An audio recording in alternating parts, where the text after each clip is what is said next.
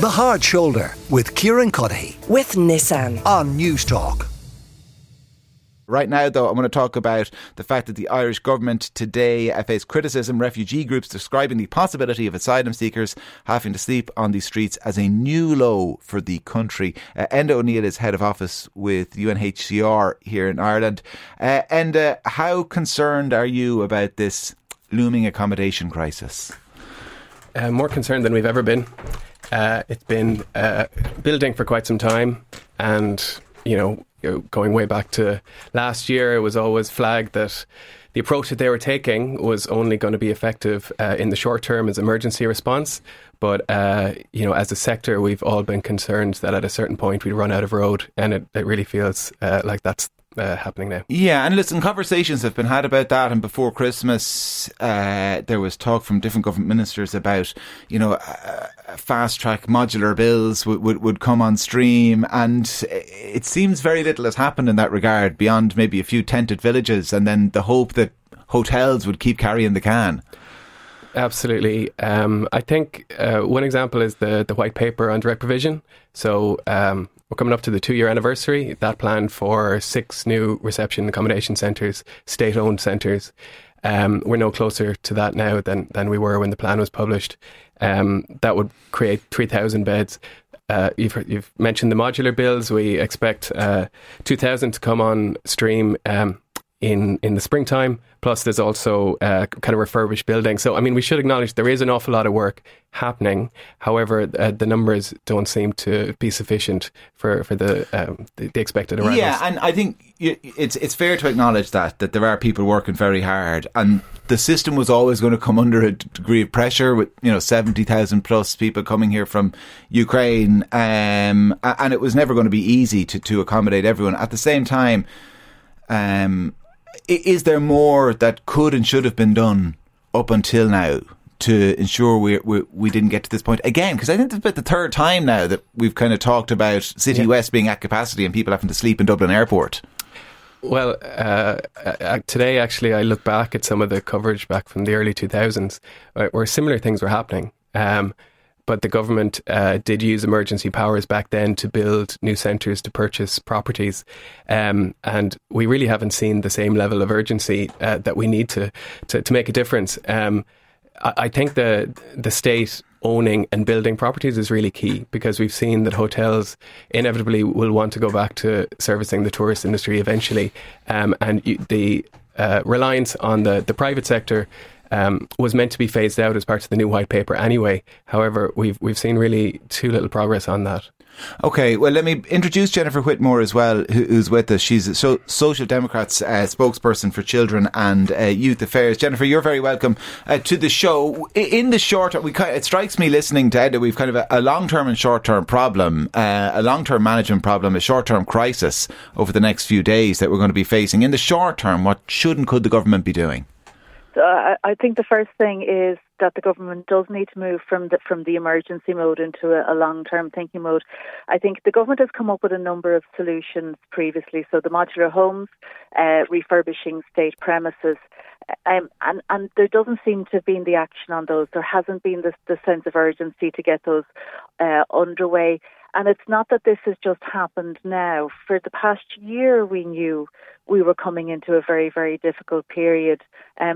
And I don't think anybody underestimates how challenging it is for the department, and I think particularly for the Department of Children, who've really carried the burden and the majority of the actions in this regard. But, government doesn't seem to have really put in the urgency that's required to deal with it. And we're now into a situation where people who are coming into this country seeking refuge, very, very vulnerable people who, won't have English, won't have any networks, won't have any idea of what to do or where they can go, will actually be put out onto the streets. Now, Ireland has legal obligations and we have moral obligations. Indeed, the Taoiseach has spoken about our moral obligations previously, and yet we're going to be failing these people when they arrive. So I think the first thing when it comes to sort of dealing with it on an emergency footing is the government going to have to pull out every single stop to make sure that accommodation is provided. Yeah. And whether that's looking at The emergency accommodation that was previously made available when Ukraine crisis first happened, maybe they need to look at actually getting those reinstated again, just on a short-term basis. But they do really need to actually start moving into a long-term mode and moving away from the private provision. I mean, hotels are never and should never have been the primary focus of the government's response in this regard, and it's really important the government actually starts moving on it. I hate introducing the phrase legitimate concerns, because I think there are some despicable people out there hiding behind the flag of legitimate concerns. At the same time, what do you say, Jennifer, to people who would agree with the moral obligation argument, but they look at this and they say, we need to just short term hit the pause button until we can get all our ducks in a row? Well, I think that we can't hit the pause button. We have legal obligations, international obligations. So if someone comes to Ireland and they're seeking refuge, we are obligated to provide them with that.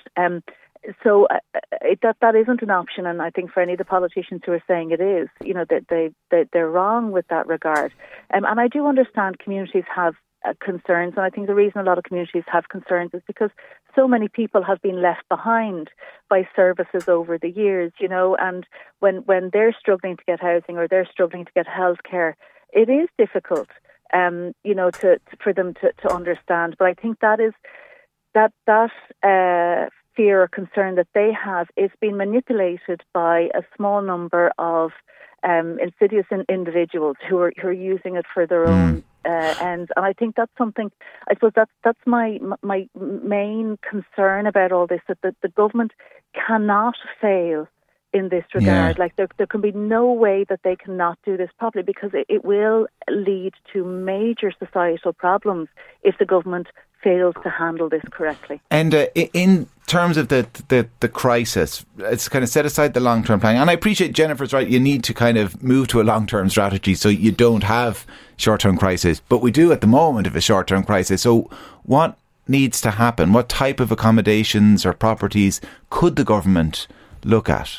Well, I think one element which is common to both the short-term and the long-term approach that's needed is local authorities and national government need to be working in concert. So the white paper called for a distribution key.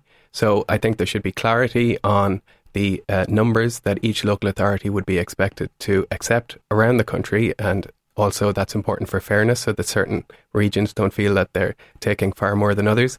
And I think at community level, we've seen remarkable response. A lot of people supporting refugees and asylum seekers in their area, but they can't do it alone. They need planning and coordination and leadership, and that includes councillors, TDs, government TDs and opposition TDs.